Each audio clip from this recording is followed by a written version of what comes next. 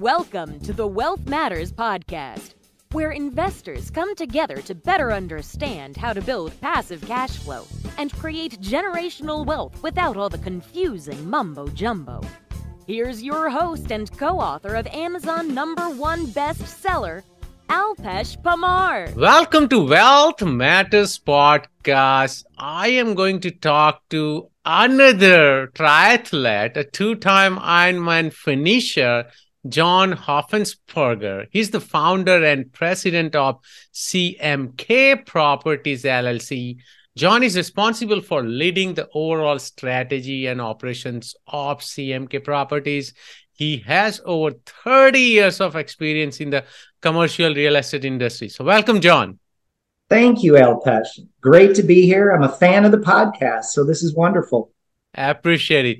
So, John, we, of course, want to talk about the early childhood education. Before we get started, I want to ask you something which I ask every guest. Tell us something interesting or maybe funny about yourself. Okay, so interesting. Maybe I was born and raised on a dairy farm, so that was quite an upbringing. And I've been self-employed since college. Wow. And it seems to be a rare thing. I've done a couple Ironmans, so that's somewhat interesting to people. But it is very interesting. For me, the Ironman is very interesting. And I think my listeners already know that I did my first half Ironman last year, 9/11 actually. Of course, I remember the day, but doing two Ironman, that's hats off to you, sir. That's crazy. Thank you. What was your first investment and how did it work out for you? My very first investment was a two-family fixer-upper project. This is back in Wisconsin. It was in a not so great area, but I didn't have much money or little or no money at the time. So I had to find a seller that would do seller financing in a project that I could basically do the sweat equity. So all the work that I could do myself on it, I did, but it was in terrible condition. But it was what a learning experience. I ended up doing all the work I could. I hired a jack of all trades that could do electrical, plumbing, sheetrock finishing. We got the project completed. I rented it out. It ended up positive cash flowing, almost $500 a month, which I thought was great. Nice. And that was my start. And subsequently, over the next 2 years, I did 20 more projects similar to that. So just that really got the ball rolling for me way back then, that little property. And I mean, I still remember the address. It was 1138 Day Street. It was very formative to get me going. And when was this and which town? This was in Green Bay, Wisconsin. Okay. And so let's see. Green Bay Packers, right? Green Bay Packers. Big That's fan. how I know. Yes, I'm a shareholder. So this would be back probably 1990. Oh, wow. You did Yeah. the the rehab and, the bird strategy at that time. That's pretty cool. And trying to find no money down deals. That was way back then. That was, I had bought a couple of those programs online and was working my way through trying to figure out how to underwrite a property, how to pencil my own pro forma. So I had to look at so many deals to finally get one that I could get seller financing. I really didn't have any credit. So to finally get that first deal as a start in real estate investing and then have it work out, get it rented. It was the greatest feeling. And I loved it. And I've been in real estate ever since. That's crazy. So, and the reason I asked you for the town is that actually my real estate journey, even though I live in California, my journey started by investing in out-of-state property in Milwaukee, Wisconsin. No kidding. Yes, in 2015. And that's how I started. I bought one, I bought another one. And then I knew the neighborhood wasn't good, but the things were working out. So I just continued to invest. And then, of course, I got out of Wisconsin, but I knew the area by that time. Harley Davidson was one of my clients. I had visited the area as well. Yes. So, yeah. And it's funny you mentioned Milwaukee. So we've done a lot of work there, but we did University of Milwaukee, Uh-huh. big student housing facility we developed right on the river downtown Milwaukee, and it ended up their endowment fund was the big Yes. investor. They is the Wow. owner of that, but it was a great project for us. I love Milwaukee. There's a lot of great things happening there. So that's really neat. That was your That is, first yeah, market. yeah. And my first client was also Kohler Company, Wisconsin, in Sheboygan. So, Wow. That is, I mean, I think most people know Kohler for a huge plumbing yes, manufacturer, but what a client! That yes, they're a great company. yeah. No, I can't argue. So, what kind of assets do you invest in now? Hmm. So we're a commercial real estate developer and a sponsor. So the what we invest in now, 100% of it we're developing. We're not doing any acquisitions right now just because they don't pencil. We make far more money developing, but our focus is single tenant, net lease, commercial properties. And for your listeners, single tenant net lease means one tenant, one long term lease, a Right, triple net net. lease. Yep, net triple net. So the tenant's responsible for all the maintenance, Yep. insurance, utilities. That way, as a landlord or investor, it's very predictable Right, revenue, it's and it's on steady. one piece of property, right, Alpesh? So Yeah. there's very few moving parts in those kind of deals. So we find them to be very predictable for the outcome. And we're a preferred developer for a number of brands. We're doing Tractor Supply Company right now. We've done a number of Dollar Generals, the Learning Zone, an ECE brand that Okay. we'll talk about, the Learning Experience. We also do medical office buildings as the other core sector that we invest in and develop for. So we're developing right now in Nashville for Williamson Medical Center. We've got a medical campus on the north side of Houston. We just signed a big lease with Memorial Hermann and United Surgery Partners. And then we're also in Dallas, Texas with some medical. But single tenant net lease and medical are our core That's product. that's amazing. So you picked the right niche, right? And the markets, right? Nashville, Houston, Dallas, and of course, medical centers or, learning zone or those, early childhood facilities. They are awesome. So can you tell us what is early childhood education? Yeah, so I guess in the broad sense, it's the educational program that takes care of for children in their preschool years. And so it's more than just daycare, sending your child to a babysitter, right? It's actual like for the Learning Zone, they have a STEAM based program where even at a really young age, they're teaching kids cognitive skills, social interaction skills. And I had looked up a statistic and I thought it was interesting. It said children's brains develop faster from birth to age 5 than any other time in their lives. In fact, Wow. 90% of brain development occurs before kindergarten. So it's a very high demand area as far as consumer spending next to somebody's home.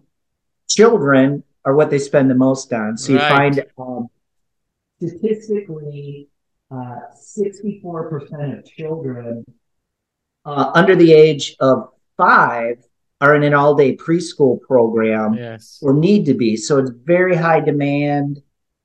It's a growing industry, and that's what early childhood education is. So how does one invest in those kind of opportunities? Great question. And I think, you know, it would be neat. I think maybe let me just, if I could say, why would you want to invest in those Right. type of Yes. Yeah, of opportunities? course. I would So, want to so know let's, pros and cons.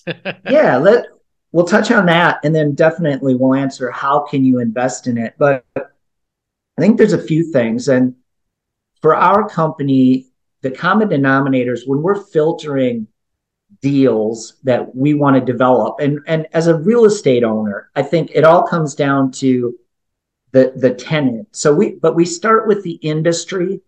Is it a growing industry? Is there a long track record and a long runway for growth? It's got to check that box. And then it's all about the tenant and the credit.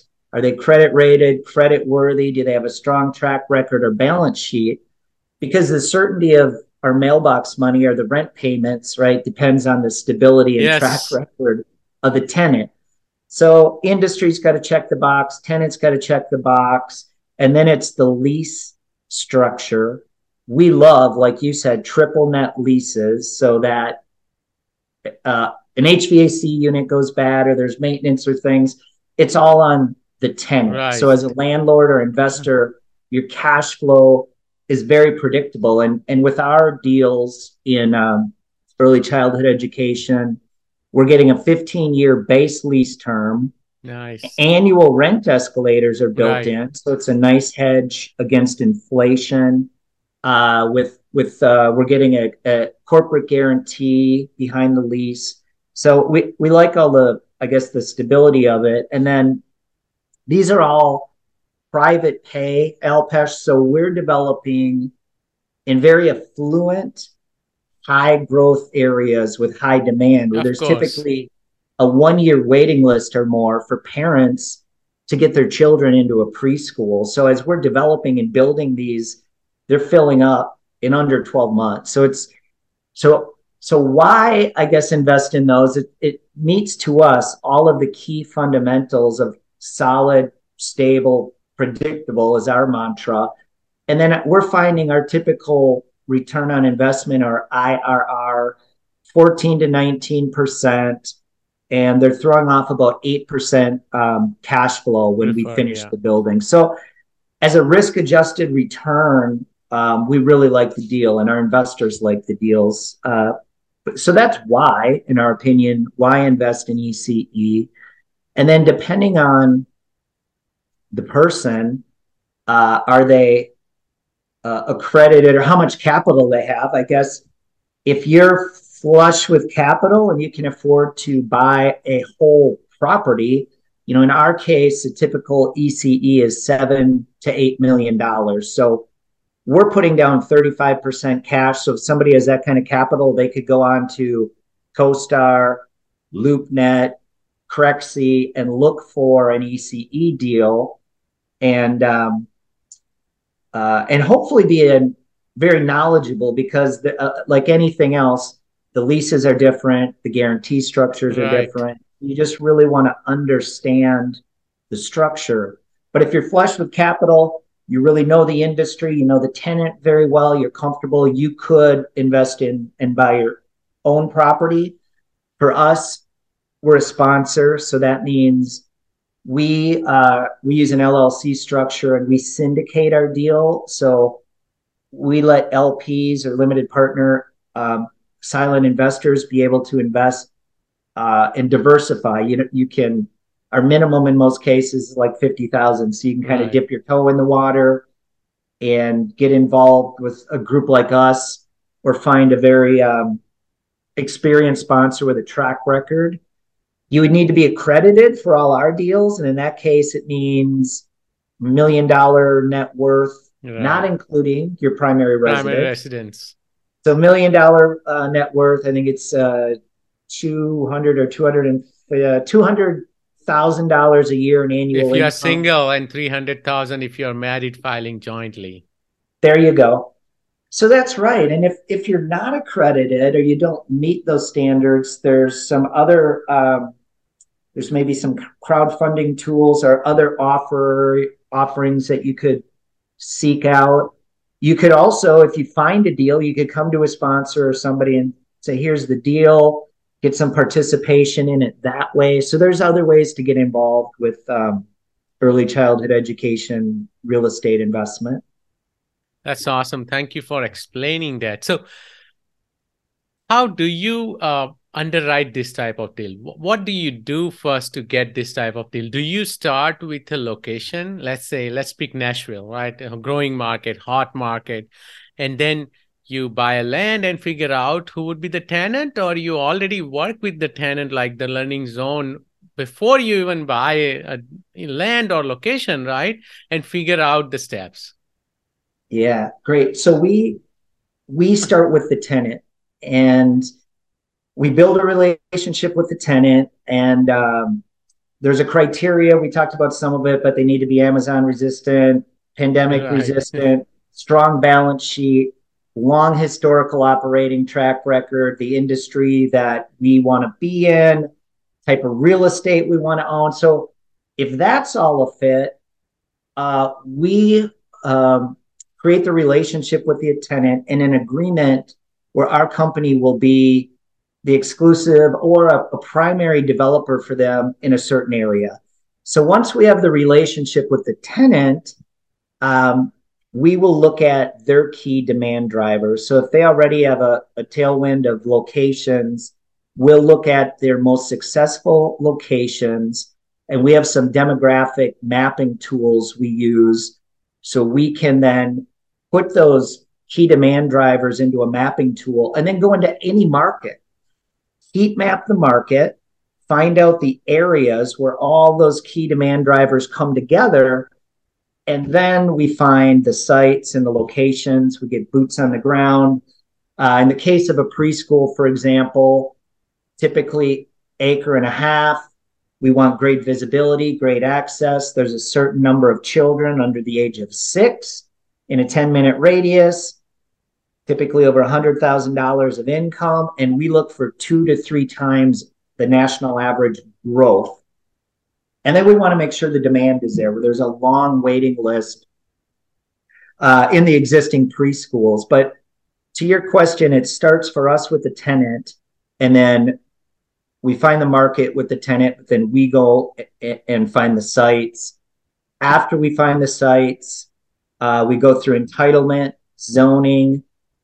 We have, if a tenant doesn't already have a prototype, we help them develop a prototype, because there's no, if you wonder why McDonald's look the same or Yes. Dollar Generals, right? It's because if you're cookie cuttering the same building over and over and over and over, you get very good at understanding what it costs to Right. build the buildings, how it's going to fit on a piece of property.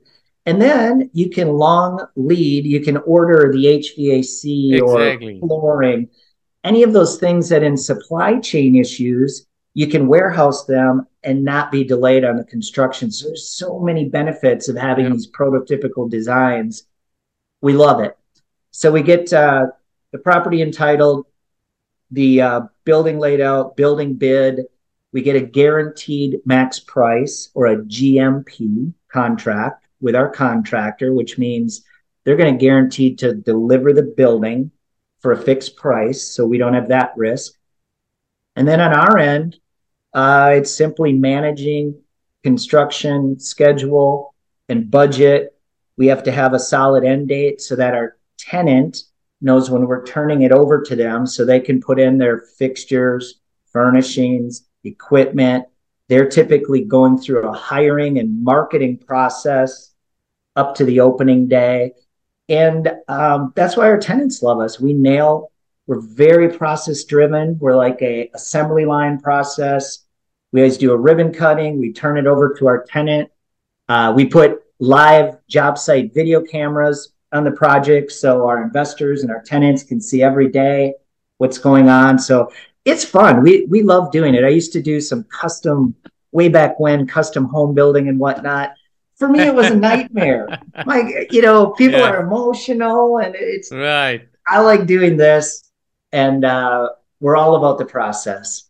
That's great. So let me ask you this question then. What are the markets you are looking at right now, or you're already investing in? Like, which markets are really high growth? Yeah. Okay. Well, Nashville, so my home Right. base, we are all around Nashville. So when people say Nashville, it's that, and it's all the suburbs, because there's so many folks moving in to Nashville and the Of suburbs course. that it's continuing to grow, Expanding. Yeah. expanding all the way around. So we're developing in Spring Hill, which is on the south side. We're doing a medical office building. We're doing 2 preschools on the south side of Nashville. We have sites, gosh, in Cookeville. We just finished one in Smyrna. So we're developing all around Nashville right now. And we also, Huntsville, Alabama. Oh, yes. I like the It's market. Rocket City, USA. It's high tech. FBI has a huge presence, tons of great paying jobs there. Huntsville is also a market that's booming. We love it. We own I think 6 sites all around Huntsville right now that we have leases signed for that are in various stages. We are in the north side of Houston. There's the Woodlands and then Wood Forest. It's this gorgeous master Right. planned development. We're doing a medical campus there. We have 8 acres and it's all medical. So we like that market a lot. And what else? Well, those are the primary growth areas that we're in right now. But it's good. There's a lot of work to be had. But we primarily, so it seems like we're Texas east all the way over to the East Coast and then south. So the most of our work is the south, southeast. But I also get up to my old stomping ground, Wisconsin. We follow tenants. We're finishing up a Tractor Supply right now in Wisconsin. So it's That's awesome. crazy. So most of the guests who come on the podcast, either they are single family or multifamily operators, or some are like me, mobile home park.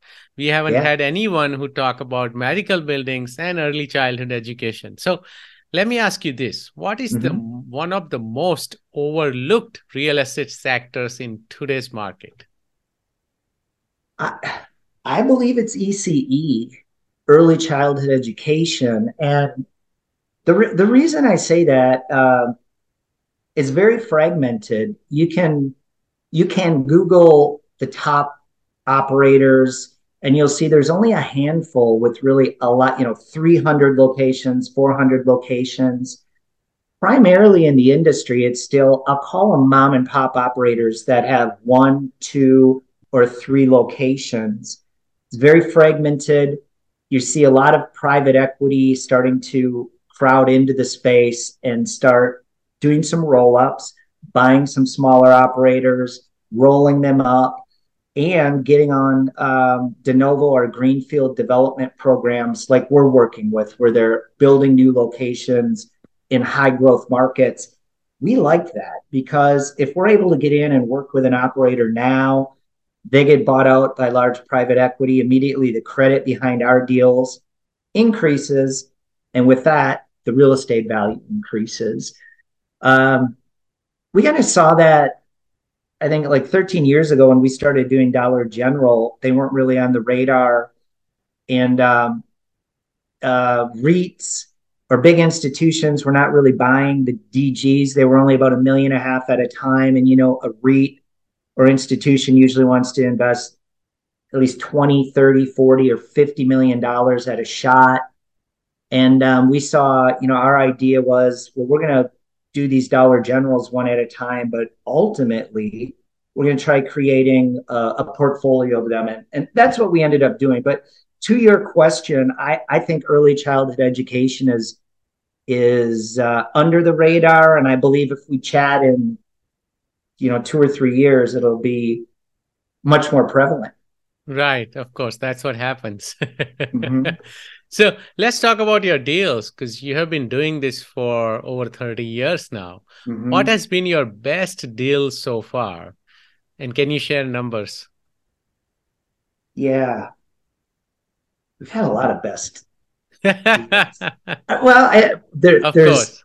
it because it depends on the deal type. I say that because if you do a value add deal or a turnaround deal, it's higher risk, higher ROI. But so some recent ones, I will say we just sold an outlot that was fabulous, but maybe a more interesting deal. I mentioned Dollar General. That was a great one.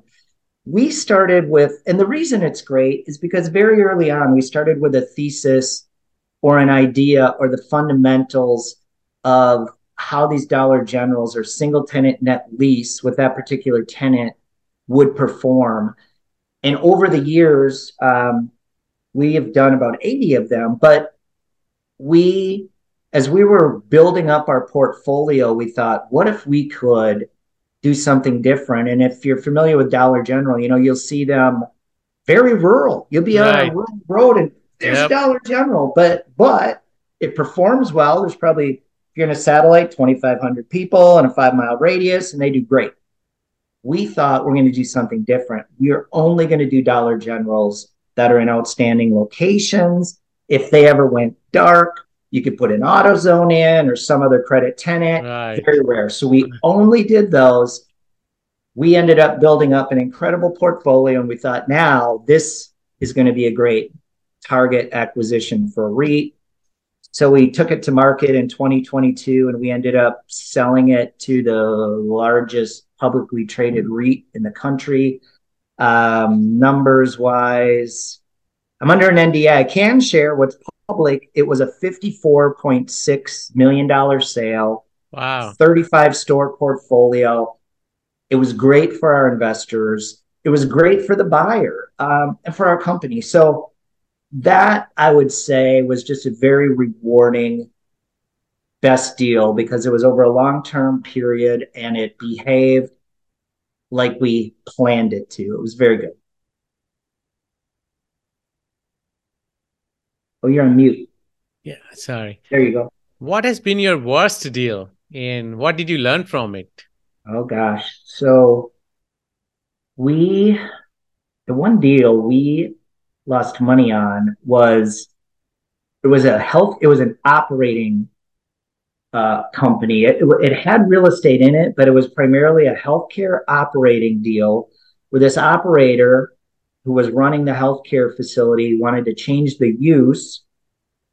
And it looked like a lot of upside if they could change the use and really increase the NOI, we would have an ownership stake, not only in the PropCo, the real estate, but the actual OpCo, the operating company.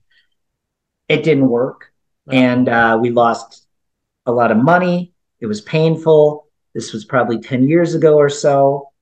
And it did not work out. And that, I think, probably taught us, well, I know it taught us, stay in your lane. Lane, yes. Alpesh, we're real estate developers, right? Let's be a real estate developer, not a hospital operator. And the other thing, if you're going to partner or you're going to joint venture with someone, be very, very, very fussy. Do your due diligence, make sure they have a track record, and just be very fussy. So as a result, we stay in our lane. We're real estate folks here.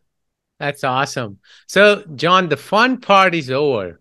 Are you ready for fire round? Fire round. It is. Lay it on me. Yeah, let's go. Would you be changing business or investment strategy because of the current environment where the inflation has been going up? Now, for past couple of months, it's going down, but then recession is looming around the corner. We did, actually. We are. We had a large piece of property under contract last year, and we were going to do part of it a good sized multifamily development. And as interest rates started creeping up, it was getting skinnier and skinnier, and we felt like this is not going to pencil. And we also felt like interest rates were going to continue to come up. So we pulled the plug on the deal, and it was painful because we had design work into it, entitlement work, a fair amount of dollars. But we thought, let's pull the plug. And in hindsight, we're glad we did. But I guess the change in our strategy, we're not doing any multifamily. We're sticking to our single tenant net lease and MOB work. I think that makes sense. Multifamily is going to struggle in near future. So let's see. Favorite non-fiction book, like it could be a self-help or business book, investment book? Yeah. Well, I'm a huge Tony Robbins fan. I like all of his stuff, but Awaken the Giant Within. Awaken the Giant is the best. Yes, I love that book. I think if you're going to get big with real estate or whatever it is, you really need to personally grow and develop. And he is the guru of it, the expert, in my opinion. That's awesome. Any tool or website you recommend or you cannot live without? We really like Trello. We use it. It's one of our main tools for project management, collaboration. We all use it for laying out our personal to-do lists and our week, how we manage our week. So we use Trello for a number of things here at the company. I like it. That's awesome. Any advice for beginner investors? Yeah, I guess one piece of advice I would give Alpesh is try to pick a sector and really immerse yourself in it and get great at it. By that, I mean, there's single tenant flip, single tenant rental, multifamily, industrial, medical office, single tenant net lease retail. There's self storage, there's trailer parks, right? There's all these different sectors. And I think if you can find a sector or two that resonates with you, just immerse yourself in it and try to become an expert in it or stay in it, because once you can become an expert in an area, then you really can understand a pro forma. You know if the numbers make sense or not. And this is as an LP, as an investor, or a developer, whatever it is. So you can really understand what you're looking at instead of maybe knowing a little bit about a lot. If you're going to invest your money, try focusing on a few areas would be a piece of advice I would give. It's a great advice. How do you give back? Yeah, well, my wife and I we have been with Children's Hunger Fund for years. We like that particular organization. So much of the money you give goes right to the children. But then also our church, we're able to participate in giving to some really good mission trips. So I would say those are a couple of our favorites. That's awesome. How can my listeners reach out to you? Okay. If someone's interested in investing or looking at that or learning more about that, go to cmkproperties.com and you can look at projects we're doing. We have an investor portal on there, and reaching out to me. We also have CMK Properties on LinkedIn, and I'm on LinkedIn. So I'd say our website or LinkedIn. That's awesome. Thank you so much, John, for your time today. Thank you. It's my pleasure. Have an awesome rest of the day. Absolutely. Thanks for listening to the Wealth Matters podcast. If you enjoyed it, please leave us a 5-star rating on iTunes so others can enjoy the show too. Have a great week and happy investing!